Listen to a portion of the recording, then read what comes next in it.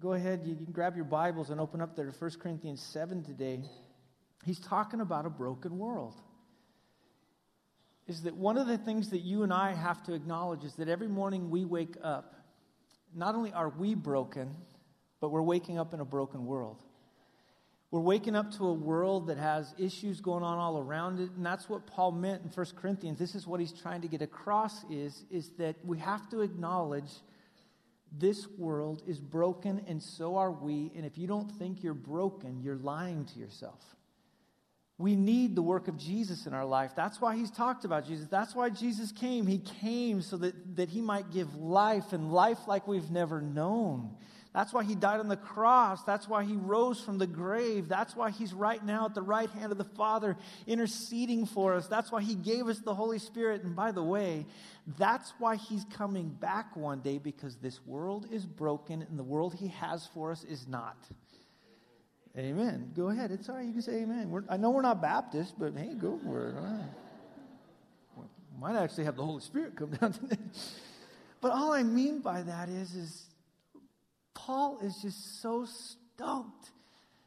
He probably didn't say stoked. He's excited to tell these people that when Jesus Christ came and died and rose again, everything changed.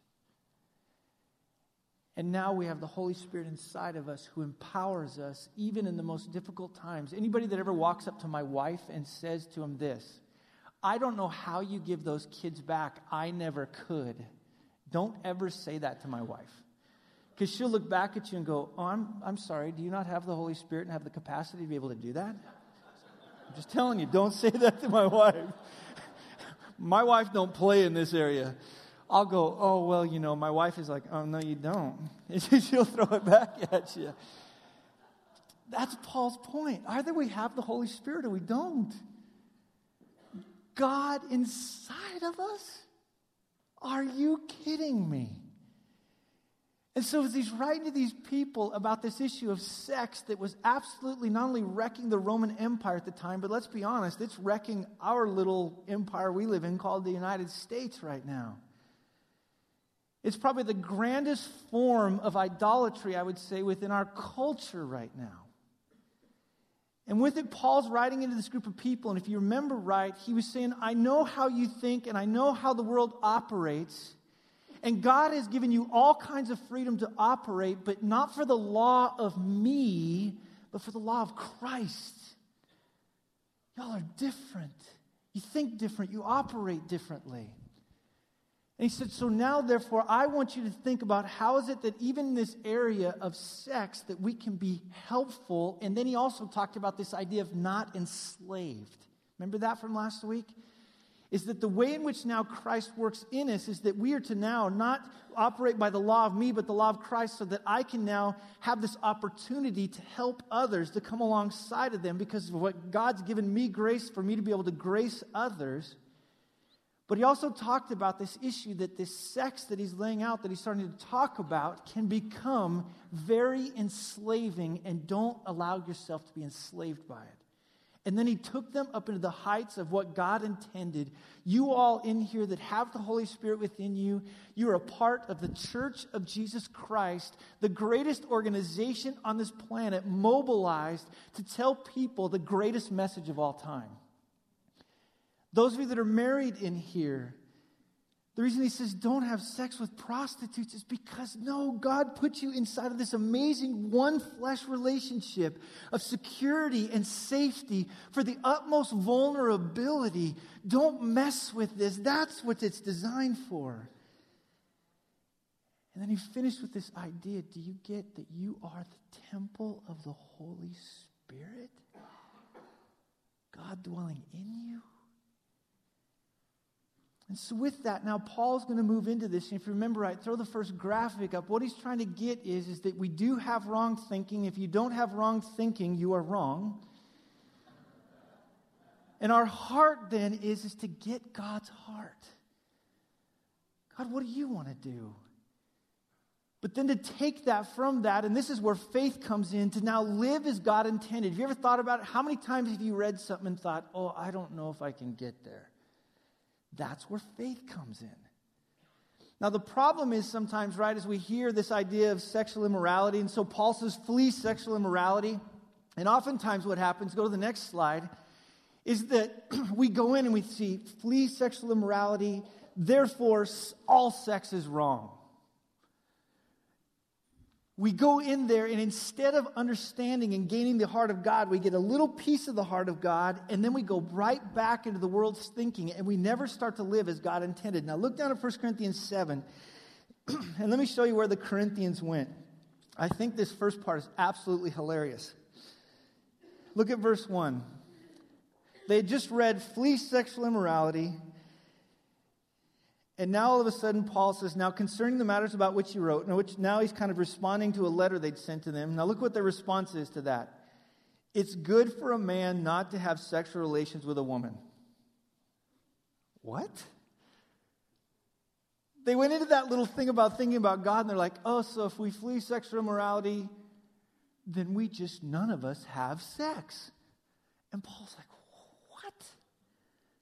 That's what you jump to? Now, on some levels, just so you can put yourself back in their world, there was the thinking like we talked about last week, but amongst them were this group of people that were probably what were called Stoics and ascetics, okay? Ascetics just means they were people that deprived themselves of the enjoyment of life because they thought that was kind of our animal instinct, and to deprive myself of enjoyment is the way the really enlightened people live. So in their head, this group of Stoics and this ascetics, what they thought is that sex was for just animals. We let them do that, but what it is for us is those of us that abstain from sex, we're the super enlightened ones. Now, I am never going to become a Stoic or an ascetic. Seriously. Suddenly it's like, come on, preach, let's go. But there was another group of people in that group, so that's one side of it. And then there were the Jewish believers that had looked at the Old Testament. Inside of it, marriage and family was this blessing from God. And the truly enlightened people, I'd say it this way, the truly right people are the people that get married and have kids. Those are the more spiritual ones. Now what Paul's going to do is say, are you kidding me? That's spirituality, whether I get married or I don't get married? Now watch what he does down in verse 6. He's going to kind of give us an understanding of where he's going on this. Look at verse 6. He says, now as a concession, actually that's a terrible translation. It probably just the idea, look, now as just a way of making you aware, this isn't a command, I say this. I wish that we're all as myself am. In other words, he was a single man. But each has his own gift from God, one of one kind, one of another. To the married and widows I say that it's good for them to remain single as I am. But if they cannot exercise self-control, the idea is, in other words, if I desire a sexual interaction with somebody, then they should marry. For it's better to marry than to burn with passion. That means some of you in this room were created by God with a passion to enjoy sex. Isn't that crazy? Whoever thought God gave me that? He gave us that desire. In fact, if he wouldn't have given us that desire, we would not have been fruitful and multiplied. He gave us a sense of enjoyment in this. It's a God-given desire that he gave to us. In fact, when you study Scripture out, the purpose of sex isn't just for procreation. There's an aspect that's for procreation. But the thing I tried to get across last week, the Bible is so clear. It's for enjoyment. If you don't believe me, read Song of Solomon. Man, I read that and I'm like, all rosy-cheeked. Lisa, check this out. I'm like, what do I do with this book? That's God's heart for what a romantic relationship between a man and a wife is supposed to look like. It's supposed to be romantic. And I'll even say this word, and you can cover your kids' ears real quickly. It's supposed to be erotic. It's supposed to be enjoyable. It's supposed to fan the flame.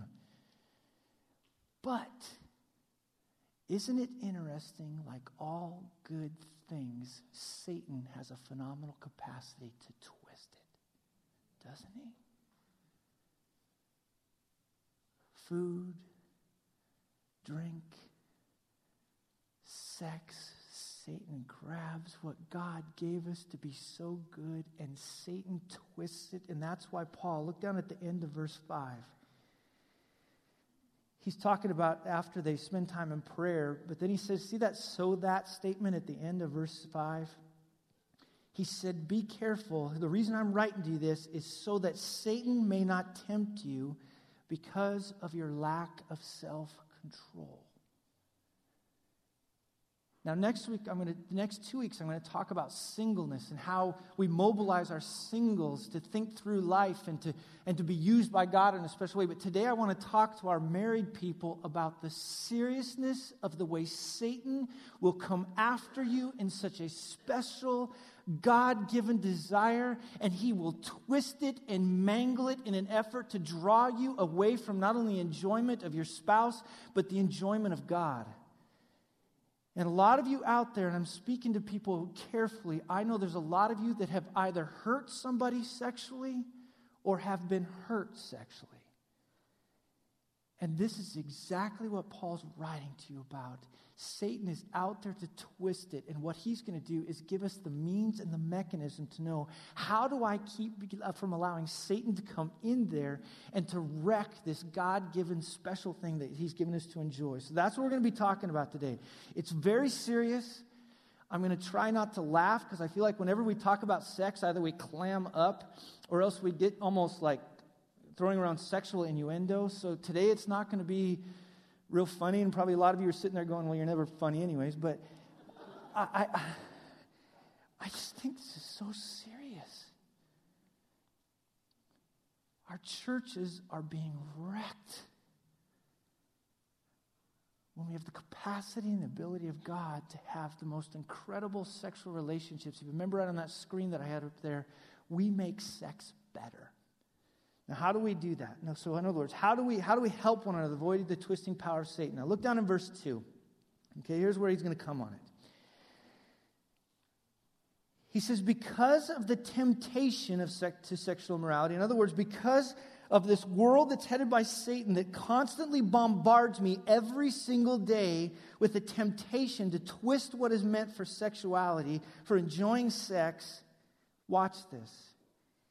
Each man should have, and we should insert this in there, sexual relations with his own wife, and each woman should have sexual relations with her own husband. Now, what's Paul trying to say?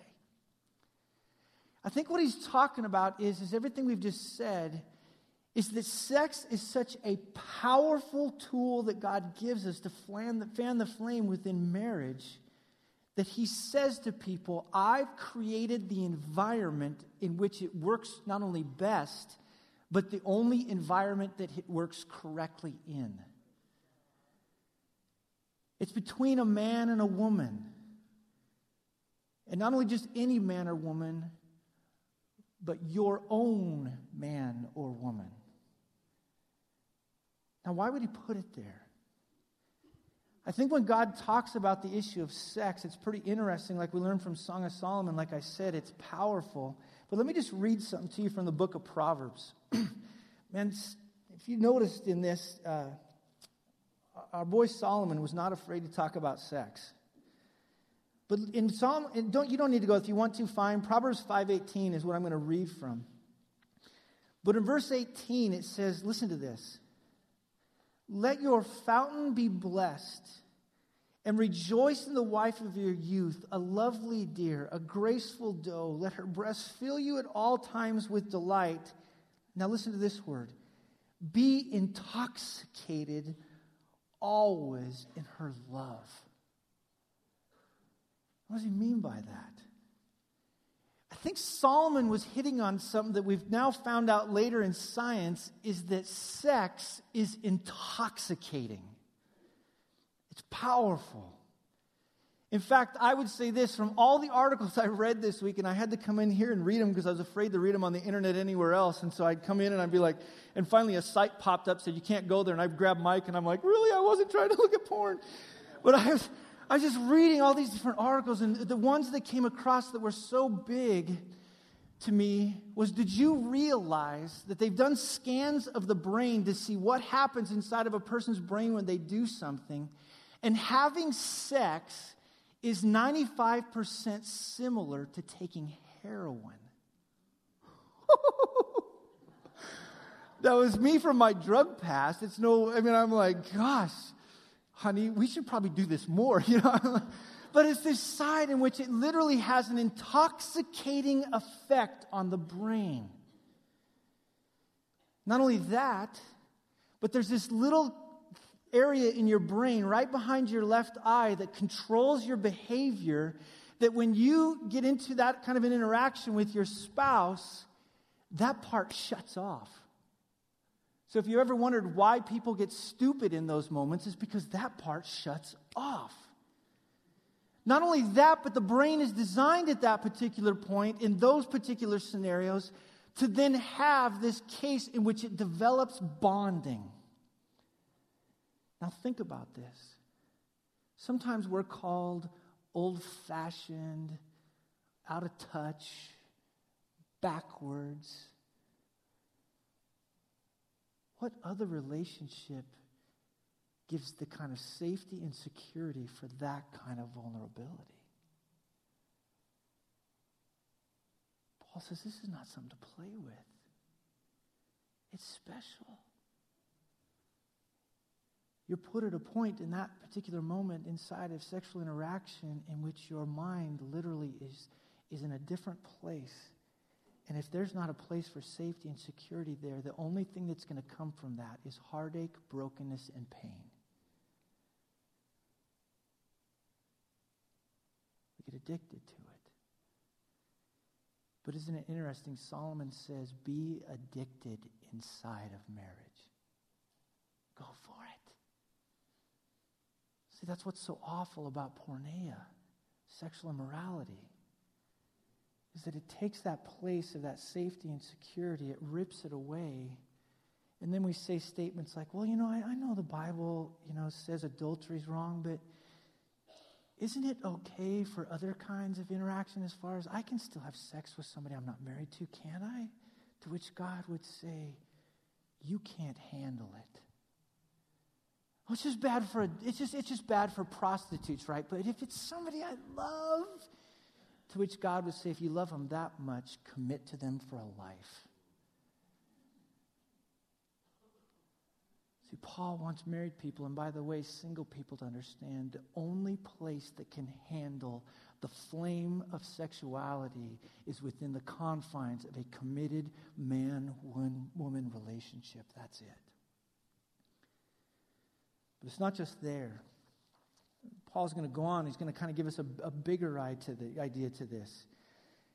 It's not only that it's be shared there, and so sometimes then people just think, okay, good, I'm married. Now we just go crazy, right? Look at verse 3. If we're going to protect our marriages against the twisting of Satan, not only does it need to happen inside of the safe confines of a marriage, but verse 3 also tells us the husband, this verse makes me laugh too, should give to his wife her conjugal rights like we're in prison, and likewise the wife to her husband. Let me explain conjugal rights so that you don't think we're doing time inside of marriage.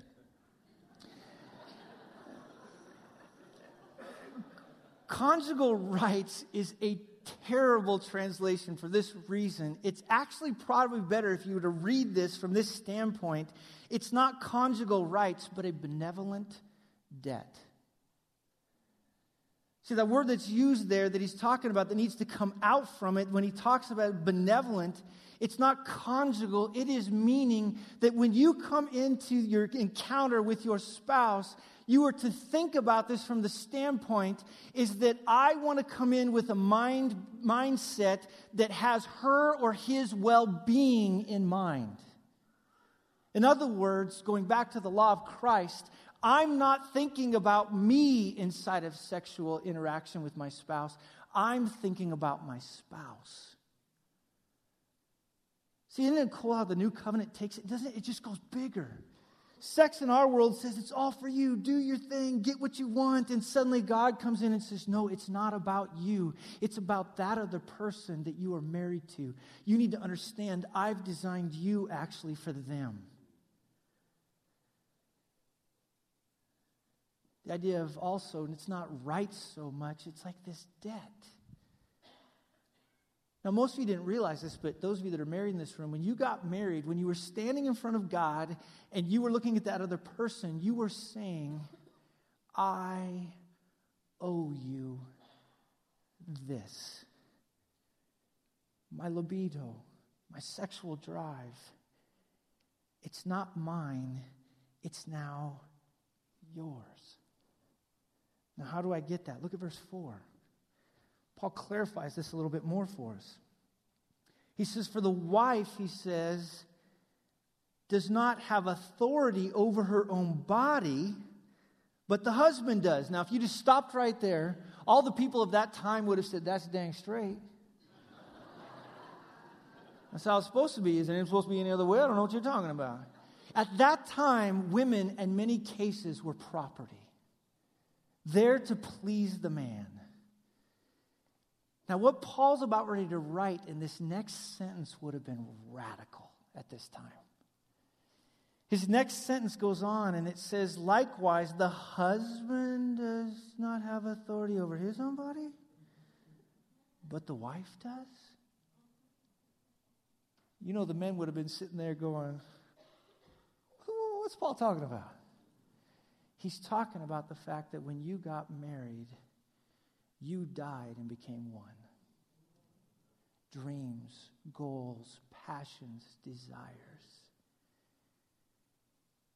And not only that, but one of the areas is when you got married, you took your libido and your sexual drive and you handed it over to the authority of the other person and said, it's not about me. I need you to care for me. Now that's scary. Because we've all been in places where we've been stepped on, haven't we? To hand that thing off and to say, I'm going to give you this. It's what probably in Song of Solomon, when Solomon was writing about it, he said there's this little thing called the garden. He used language to try to talk about this idea of my sexual drive. And in other words, don't come into the garden before you're married, but once you're in the garden, come in there and enjoy and be there. And what does he mean by this authority, this idea of I'm handing over to you my libido? Now watch this. Look what he talks about. Go with me to 732, just a few verses away from this. He's going to help us to understand a little bit what he means by this, that I'm handing to you my sexual drive and my sexual enjoyment, all these things that God wants us to do inside of marriage. Now watch in verse 32. He says, I want you to be free from anxieties. The unmarried man is anxious about the things of the Lord, how to please the Lord, but the married man is anxious about worldly things. Now watch this, how to please his wife. So what's the authority, Paul? The authority of handing is that I'm not going to think about pleasing me. I'm going to hand that off to you, and you're going to think about pleasing me, and you're going to hand to me that, and I'm going to think about how to please you. Now, on one level, it's scary, but isn't it on another level kind of exciting? In a cool way, Paul is calling this married couple into this adventure of learning how to please the other one. It's cool. I was asking my wife about this. I go, Lisa, we've been married 20 years almost. Like how do you think I'm doing with that?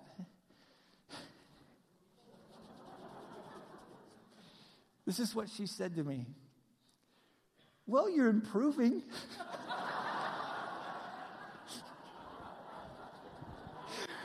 Now, what do I mean by that?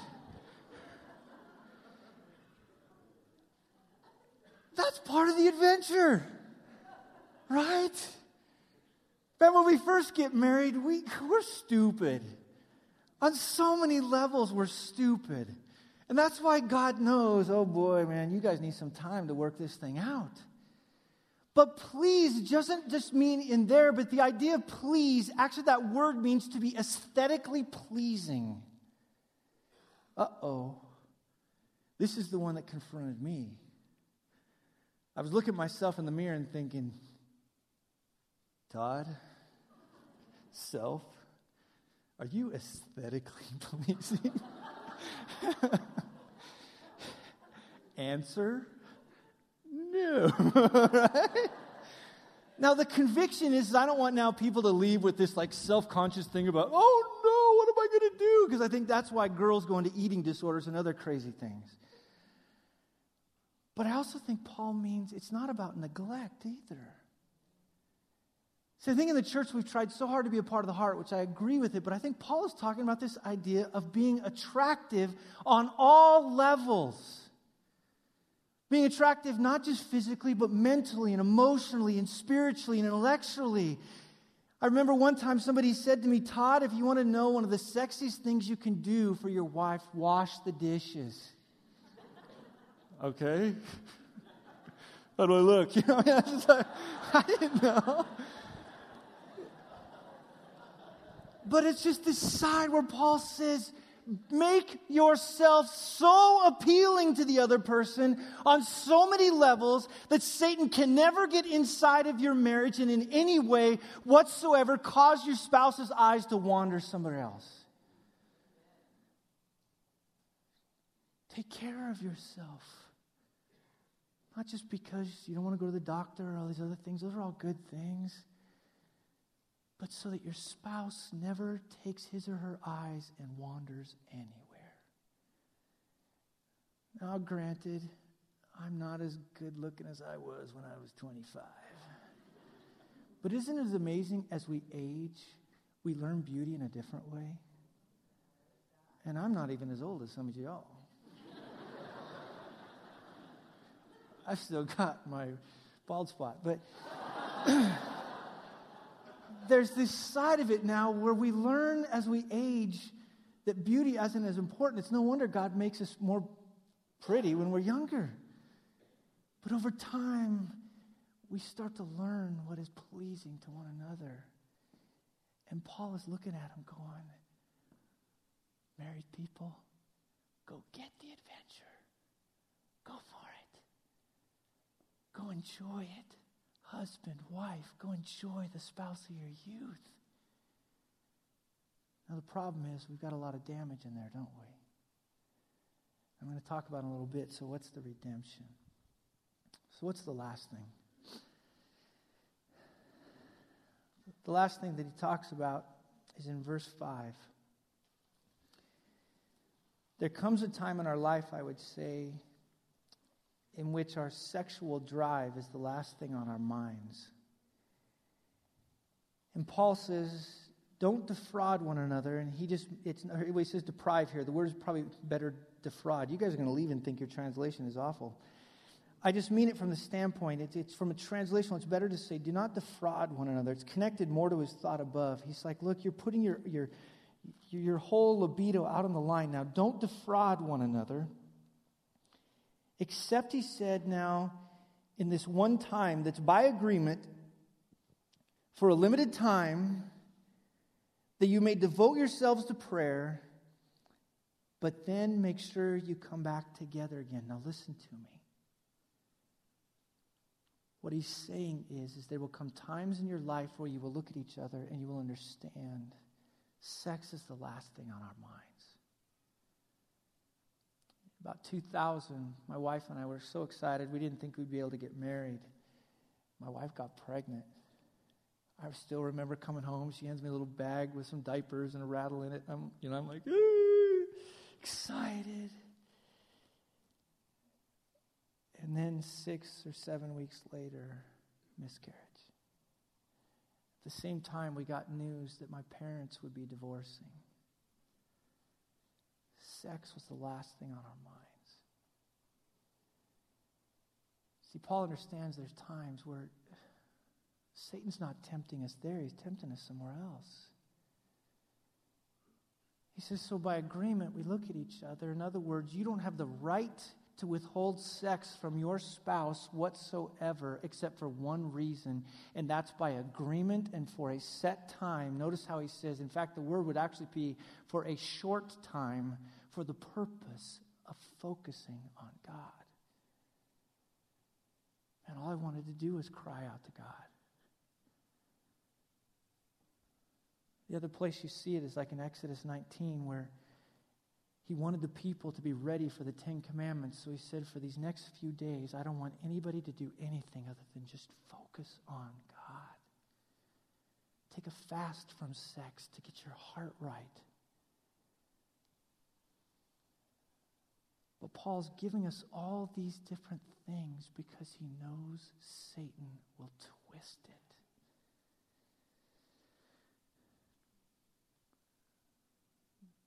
There's about 3 different groups of people I was thinking about who this is for. Some of you in here,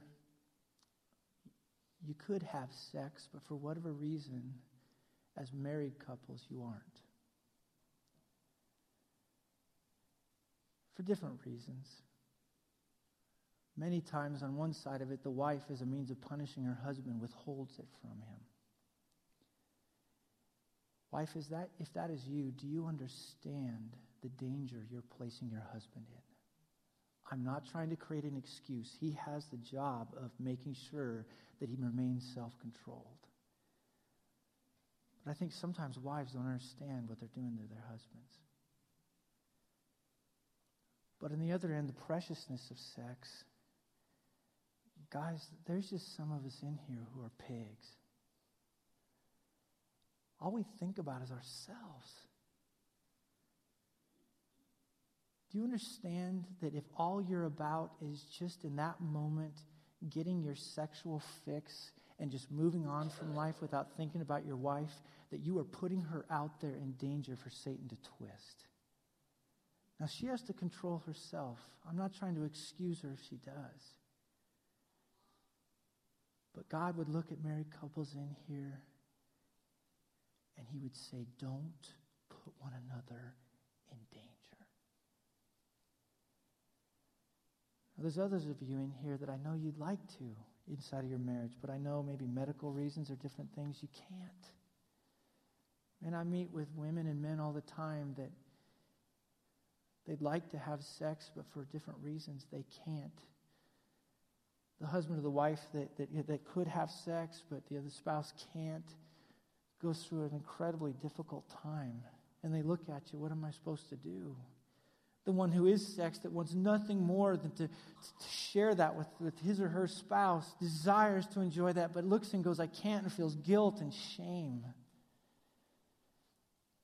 I'm not going to baloney you and stand in front of you and say, I know what you're talking about, because I don't. But in 2 Corinthians 12, Paul lays out one of the most difficult moments of his life.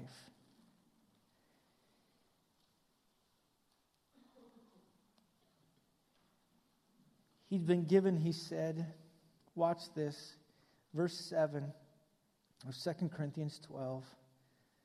A thorn was given me, he says, in the flesh. What? A messenger of Satan to harass me, to keep me from becoming conceited. He learned that later. Now watch this. 3 times I pleaded with the Lord about this, that it should leave me. But he said to me, listen to these words, my grace is sufficient for you. For my power is made perfect in weakness. Therefore I will boast all the more gladly of my weaknesses. Why, Paul? So that the power of Christ might rest on me. If you are the woman right now that is married to the pig that only thinks about himself in regards to sexuality, don't you now pull back and say, I'm no longer going to serve that man, because I promise you, you stay in there and you do this call of what God called you to do, you will learn the grace of God and the power in weakness like you've never imagined.